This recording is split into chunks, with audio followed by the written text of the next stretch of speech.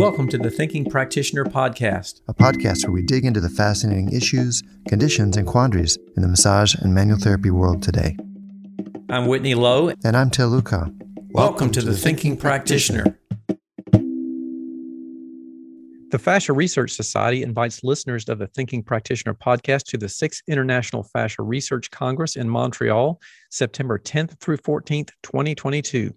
8 keynote speakers, including our special guest today, and over 60 parallel session talks and posters, 15 workshops, including one from Till on September 11th, and the full Congress schedule is now out. Register for the 6th International Fascia Research Congress today at fasciaresearchsociety.org. Hi, Till. How are you? And we have a special guest today. Who is it that's with us? I'm great. Thanks, Whitney. I am really pleased to have Dr. Helene Langevin with us today. She is the director of the National Center for Complementary and Integrative Health, the NCCIH, the U.S. federal government's lead agency for scientific research on the diverse medical and healthcare systems, practices, and products that are not generally considered part of conventional medicine. Her own research interests, she's also a researcher, include the role of connective tissue in chronic musculoskeletal pain and the mechanisms of acupuncture, manual, and movement-based therapies. Her more recent work has focused on the effects of stretching on the resolution of inflammation, a topic of great interest to me, within connective tissue, and we'll ask her more about that in today's conversation. Dr. Langevin, thanks for joining us. I'm so pleased to have this bit of time with you, and I appreciate you taking that. Anything else you want people to know about you or what you're bringing to the conversation today? I'm just very, very excited and honored to be on this show. Thank you. Oh, thank you. The honor is ours. Anyway, the Boston Globe said you're a celebrity in the world of acupuncture and that your work has, and I know from my own experience that your work has made you a celebrity of sorts within the world of fascial therapies, which is my bailiwick. And your research has included topics that are pertinent and interesting to manual therapists. You ask some really interesting questions, apparently, and then you go find out about it or write about it in ways that help us all learn more of what's going on that level. For example, the role of some of your topics that are really interesting and relevant seem to be the role of tissue stiffness and pain, which has lots of implications. Is stiff tissue painful tissue, and how does that relate? The effects of stretching on cell function and an inflammation resolution. Can you actually change inflammatory processes or cell functioning through stretching? And your research has some really interesting observations. And you've also written on the science of interoception and proprioception and tissue qualities, really interesting topics. So I want to get into specifics about at least a couple of those. But first, before we do that, what would you say are the common threads here? What kind of big picture questions did you have, or background or perspectives did you have that prompted you to choose these lines of inquiry? Well, I would say the biggest thread that runs through my entire career is really, I think connective tissue is kind of a metaphor for connections, things that connect, things that we typically sometimes think of as not connected. So that really intrigued me very early on. I actually stumbled upon connective tissue by accident. I was interested in acupuncture, and we found out pretty early in my lab, the first couple of years I was doing research, that actually when you insert an acupuncture needle and then you manipulate the needle, there's a very, very interesting mechanical relationship or reaction that occurs in the tissues in response to the manipulation of the needle. And then what we found out is that this is actually the connective tissue kind of responding and being sort of moved around, essentially like a little micromanipulator. And you're showing us with your hand a kind of twisting motion. Yeah. For those people that don't know much about what acupuncturists do with needles, how would that go?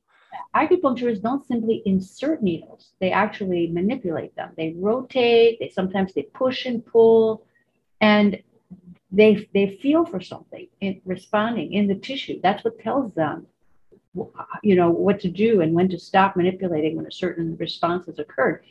And pretty early on, we figured out that it was essentially establishing a mechanical coupling between the needle and the tissue. And so there was a small force essentially being communicated to the tissue through the needle. And the connective tissue was responding to that. And that really made me think about, well, what is connective tissue? And I found out there was actually very little research on connective tissue at the time.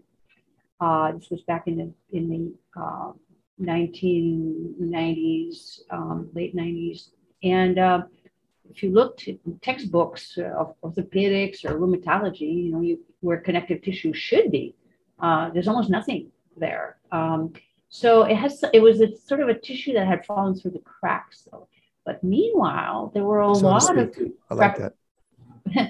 but there was a lot of practitioners, manual therapists in particular, who cared a great deal about what they were talking about, connective tissue and fascia. People were starting to talk about that.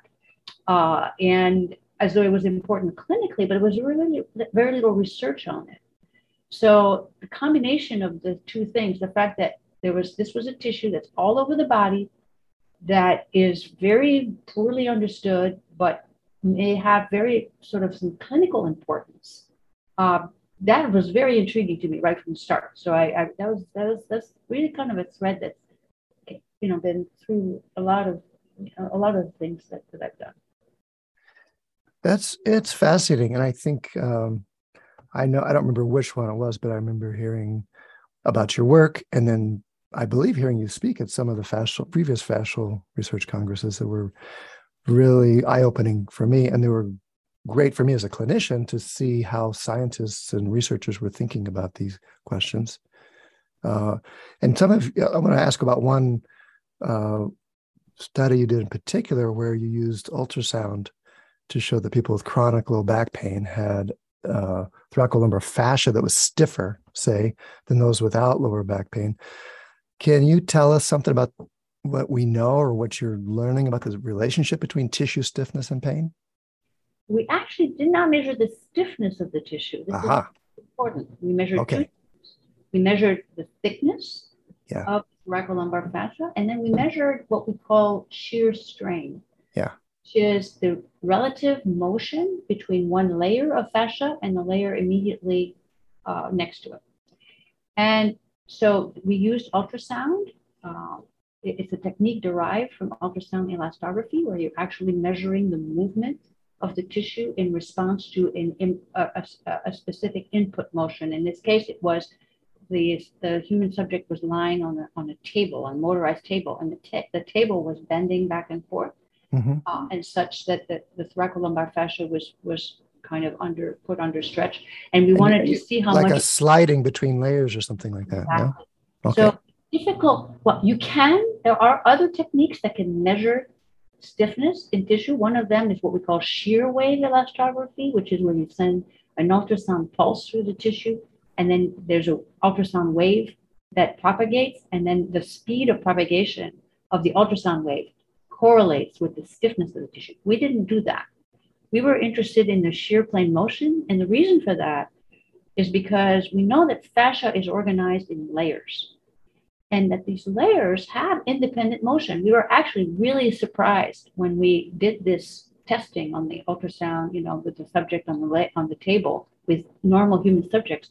We observed shear strain of an average of 75%. That's a lot of shear strain. So imagine you put your two hands on top of each other like that, and slide them completely all the way off. That's 100% shear. Well, so sliding them apart from each other. 100% shear is completely 100% apart. shear is when the whole two little sort of pieces of tissue will, you can look at this for a specific segment of tissue, when the two segments would completely sort of separate. Displace. Yeah. But in a normal human subject, on average, it was 75% shear. And that's a lot. That really intrigued us. This is an important component or quality of the thoracolumbar fascia, is that all of these layers that are composing this fascia, they all are aponeuroses of different muscles that have different directions of pull. Some of these muscles have a rostrocaudal, right, from top to bottom direction of pull, and some of them have a lateral direction of pull, like the obliques, for example. It makes sense that these muscles these aponeuroses would not all be stuck together. So we were actually very happy to see that we were able to measure that. So then we looked at people who had back pain, and we found that on average, that shear strain was reduced to 50%. So that was a big difference. Not as much sliding between the layers within the tissue. Sliding, which means that the motion, the relative motion of these layers was less independent, which suggested that there was perhaps a sort of kind of like almost like an adhesion that was starting to take place. We were not able to know that this was taking place in humans, because you cannot go and take a biopsy of somebody's thoracolumbar fascia. But we tested that hypothesis in an animal experiment where we found that indeed the layers were more adherent. Do you have any theoretical ideas or thoughts about whether that loss of that is a result of the pain that those individuals were experiencing, or if that was a cause? It's a really good question, and we don't know. The only sort of slightly sort of indirect way that we were able to test that was in that animal experiment where I mentioned, where we reduced the amount of stretching that the animal was able to do, and in response to that, the layers became more essentially stuck together, which suggests that if somebody moves less for whatever reason, it could be because they have pain, or it could be simply because they don't move, they're sedentary, they don't stretch a lot or move a lot, then that will then result in a reduction in their thoracolumbar fascia shear strength or mobility. So it could be, we don't know, it could be a chicken or egg, right? And then once somebody's fascia becomes less mobile, then they move less, and then maybe that will kind of make their pain worse, but we don't know which comes first. Yeah, fascinating. What's the important question, Whitney, about is the stiffness preceding the pain or a result of the pain? And I really appreciate your answer. Because there are these sort of, imagine that you have certain habits of posture, of movement, that then results in remodeling of your connective tissue, that then, kind of could also lead to pain on their own, right? Because entrapment of little nerve fibers in these glued up layers then can maybe lead to pain. We don't really know, but this is, whatever reason there may be pain in these tissues will then not change the movement pattern of the person. People move differently when they have pain. So there could be these kind of reinforcing circles that we don't really know where they start. So. And then there's the question of how do we change those cycles? What can we do that might influence that? This is from happening, and so a lot of these therapies, they can act either locally or centrally. You can, for example, instruct people on how to become aware of their movement patterns through awareness, these movement therapies, where you help people to get out of these sort of stuck movement patterns that they have. They're always moving the same way. Or you can get your hands on the person, feel where they have areas where there's restriction, perhaps mobilize some of the tissues, some of the connective tissue that has become sort of stuck.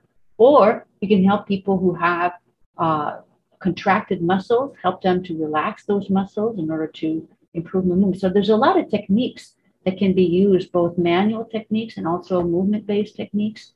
What we don't know is a lot of the mechanisms of how these techniques work.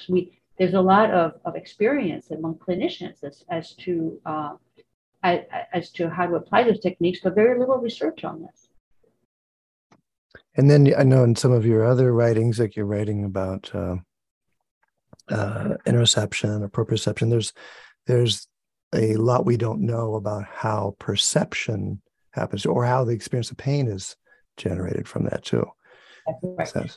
Most of what we know about pain comes from the skin, right, or nerve injury models. Very little understanding of the sensory innervation of deep tissues. When we're talking about musculoskeletal system, fascia, muscles, etc., we know that there are sensory nerves in these tissues, but we know very little about what type of sensations these sensory nerves transmit.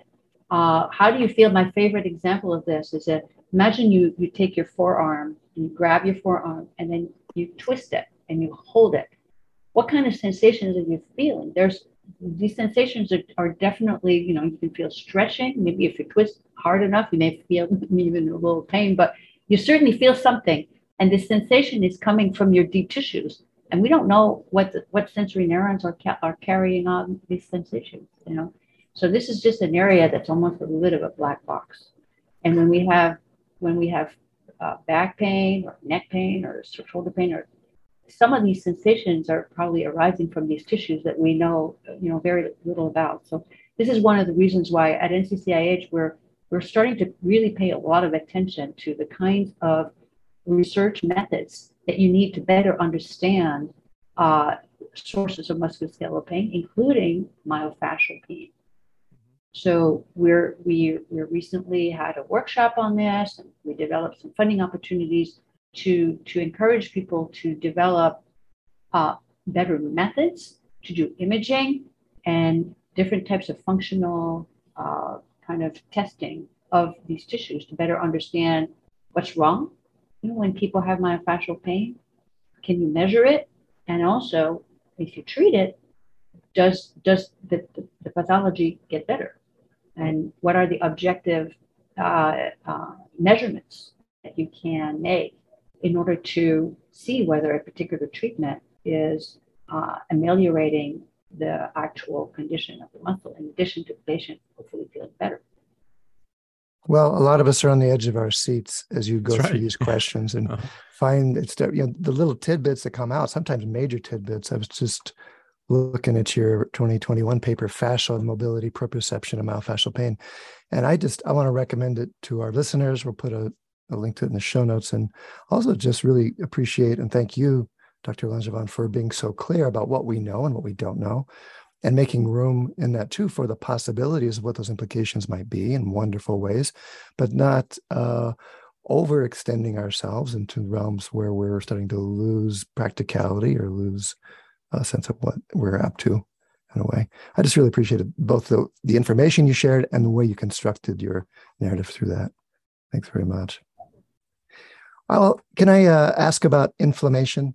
And by the way, before I do that, thank you for correcting my use of the word stiffness in terms of what you found in the thoracolumbar fascia, because you found shear strain, you found movement differences and thickness differences, but stiffness, as I understand it at least, is something that would happen over time, a change over time.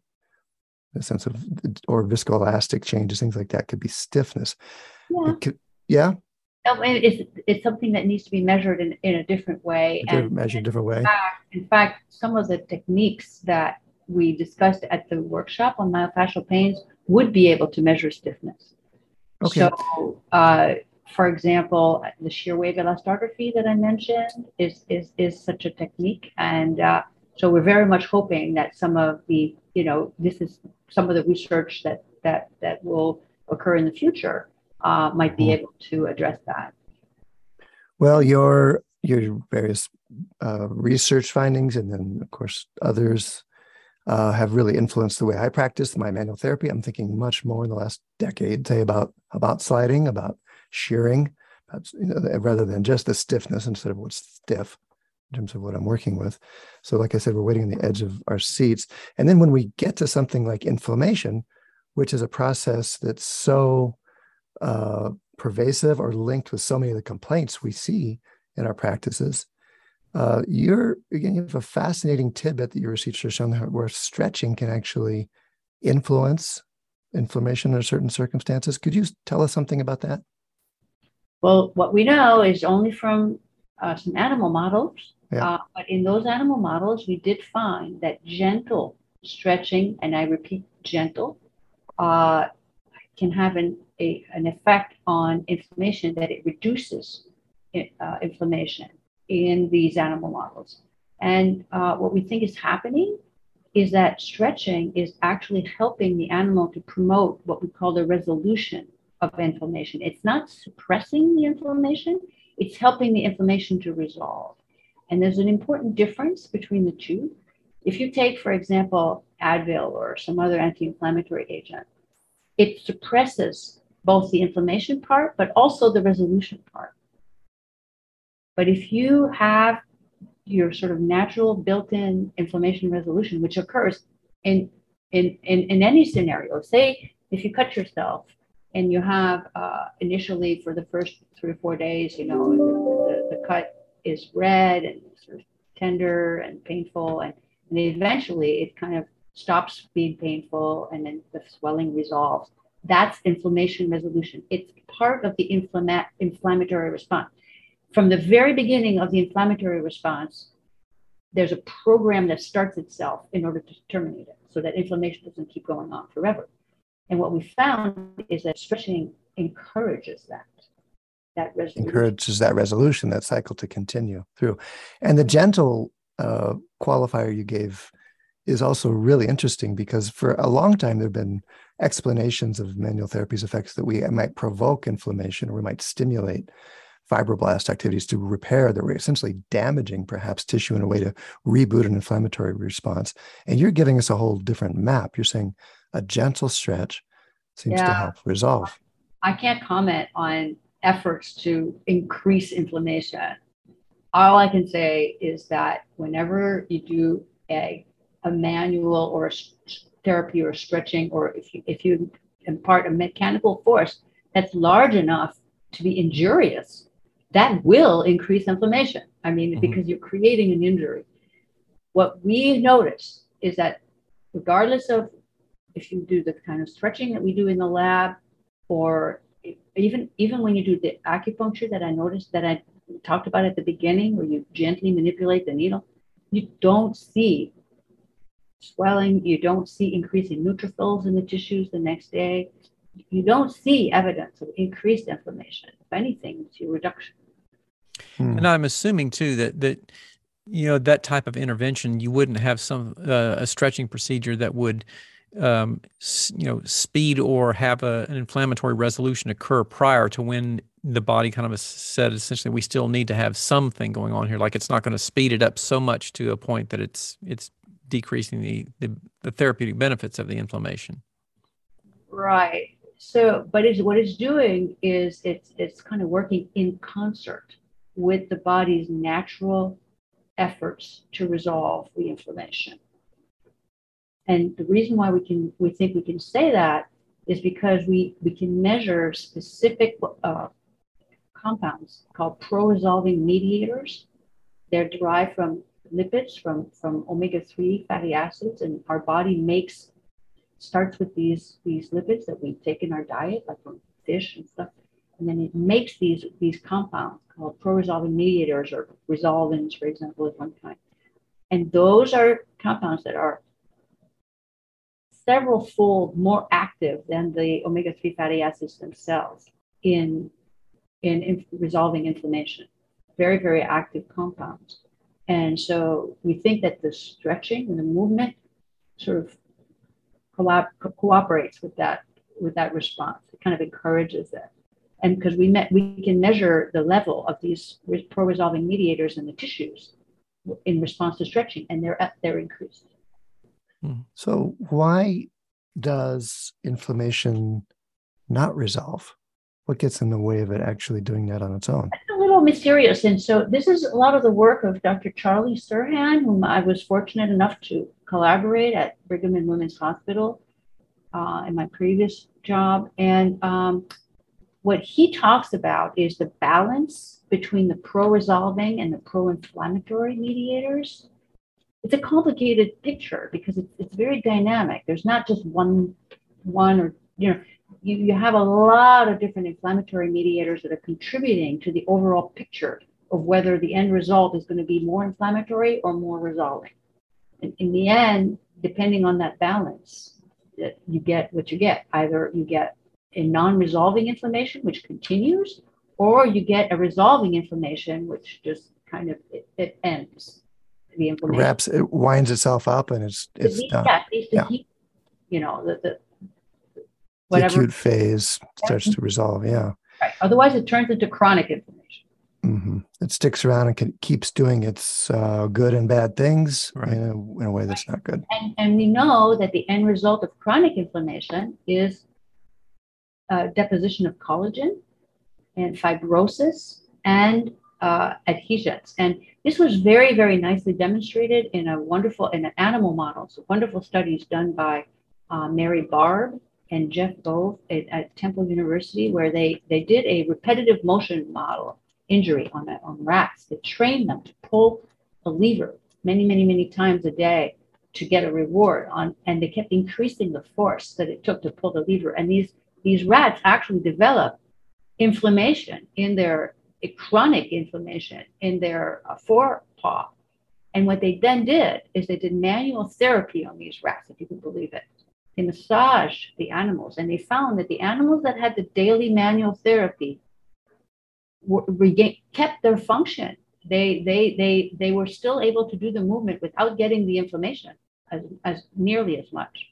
So this is very interesting how you can see how these rats were getting chronic inflammation, and the manual therapy helped to they didn't measure the pro-resolving mediators in that experiment, but the amount of inflammation was certainly diminished. That was a really interesting study when that came out. It's been a while since I've read it, but I think if I remember, they were actually observing the neurons or the cells within the nervous system to try to measure inflammatory response in some creative way. They looked at the connective tissue surrounding the nerve because, and this is important again, normally, right, talking about shear plane motion, a nerve has a sheet of connective tissue around it. And this sheet of connective tissue should be mobile. The nerve should not be stuck and attached to the surrounding muscles. But when you have fibrosis, you can get fibrosis around the nerve, which then makes the nerve essentially less mobile. There's less shear strain between the nerve and the surrounding tissue. And what they found is that there was less fibrosis surrounding these nerves in these animals. And they measured this degraded myelin-basic protein in the nerves, and it was elevated in the non-massaged rat, and it was near normal in the massaged rat. So the nerve injury was prevented. So we have that interesting evidence or interesting study in rats about massage or manual therapy ability to help resolve inflammation. What can we extrapolate from that or guess, or what do we know about our ability to influence resolution? That's like the huge question behind all this. But what do we know about our ability to influence that? We don't know a whole lot other than there's a lot of effort in the pharmaceutical industry to develop compounds that you could take, like resolvent, to improve inflammation resolution. So far, I mean, for example, omega-3 fatty acids, a lot of people think that you could, by taking fish oil, that you could improve inflammatory conditions. The one condition where that has been shown is rheumatoid arthritis. Patients with rheumatoid arthritis who take a supplement of fish oil have been shown to have reduced inflammation. So, but not other conditions. People have tried with other like asthma and inflammatory bowel disease, and it's not like the cure all that people were hoping. Yeah. So I want to kind of take off from what you were saying too. This is fascinating about these rat studies and the changes that they found from soft tissue manipulation. From your perspective and the work that you've done, what do you see to be some of the most significant effects of manual soft tissue manipulation on the fascial system? Like, what do you kind of sense to be the most impactful or powerful of those effects? I would say that one of the important things is, I already alluded to, is that more is not necessarily better, right? That you have to be very careful about how much you do, whether it's movement, exercise, or manual therapy. The dose matters, and we need to understand better how to apply these forces without further injuring the tissues. And the other thing that's really important is to make sure that we understand the status of the underlying tissue. Imagine you have somebody who has either hypo or hypermobility, right? We've described a situation of hypomobility where layers are stuck together. But what if there's hypermobility? Patients who already have very loose connective tissue, like, for example, Ehlers-Danlos syndrome, or the sort of generalized hypermobility disorders, which are quite common. What do you do in a situation like that where somebody has pain and their tissues are already very mobile? You're not going to want to stretch them more, right? Not going to be looking for more shear strain or more mobility necessarily. Yeah. You could damage the tissues by, and sometimes this happens. People who have hypermobility, and they'll go and they do yoga, and that they injure themselves because they're trying to stretch and they're already too much mobile. Mm-hmm. So the important is to be able to be judicious about when do you need to increase mobility via either stretching, or what you may need in a lot of cases is strengthening the muscles so that they can support the tissues more. Importantly, there may be a combination of the two. You may have somebody who's hypermobile generally, but who've had some injuries, because a lot of people who are hypermobile have had a lot of injuries. And then in some cases, locally, you may have some areas of hypomobility. So you may have a mixture. People may need to be mobilized in some areas if they're stuck or they have a scar or an injury or an adhesion, but not everywhere. So this is where the art of the therapist, comes in, and be able to really, understand that by palpating and feeling the tissues and watching how the patient moves. Well, you've spoken eloquently in a couple of different places about contextual effects or non-specific effects of our work too. So when we think about someone with hypermobility, it's not like our only tool is loosening or more shear strain or something like that. There's many ways that we can leverage someone's experience besides tissue mobility. Yeah. Every therapy has contextual or what we call non-specific effects, right? Yeah. The interaction with the person, how being in the presence of somebody who cares, who has a physical presence and sort of a support, and especially somebody who puts their hands on you, right? And then there's a lot of communication that can happen non-verbally through somebody's hands, but also talking and when people feel that somebody who is a good therapist is actually physically kind of contacting the area that actually hurts in a way that's supportive and caring and intentional, that's very powerful, psychologically. So there's a lot of contextual effects, and these effects are part of the treatment. They're very important.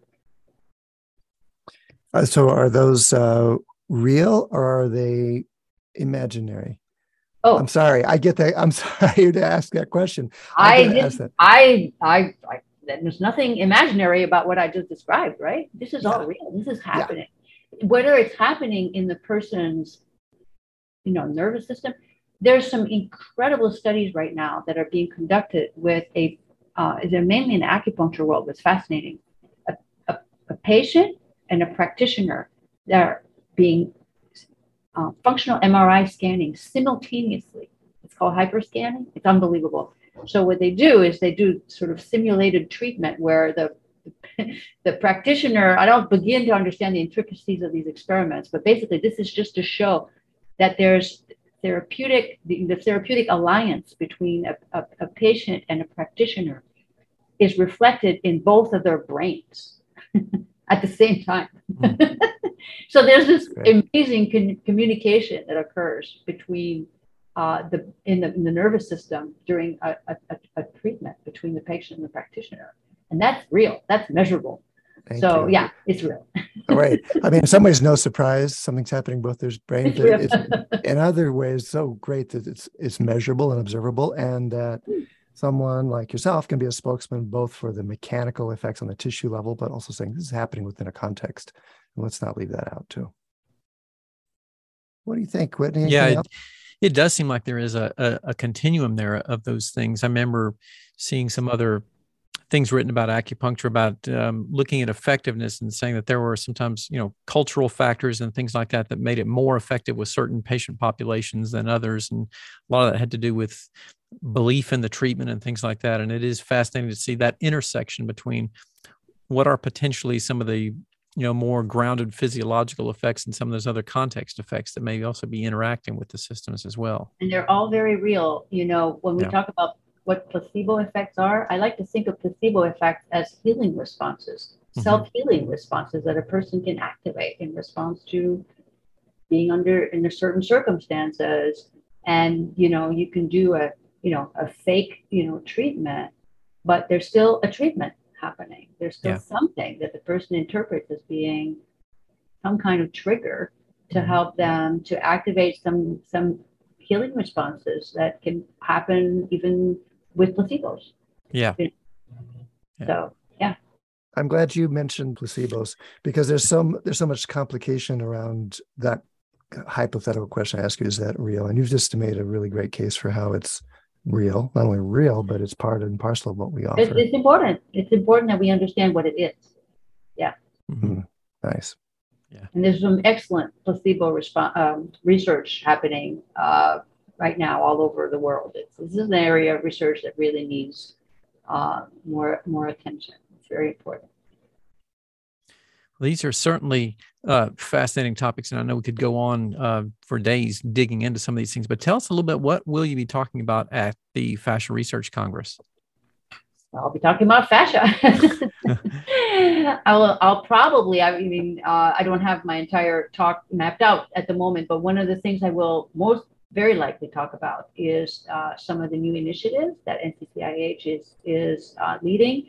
One is, I already mentioned, myofascial pain, developing technology to measure and especially imaging technologies to better understand myofascial tissues. We think this is absolutely crucially important.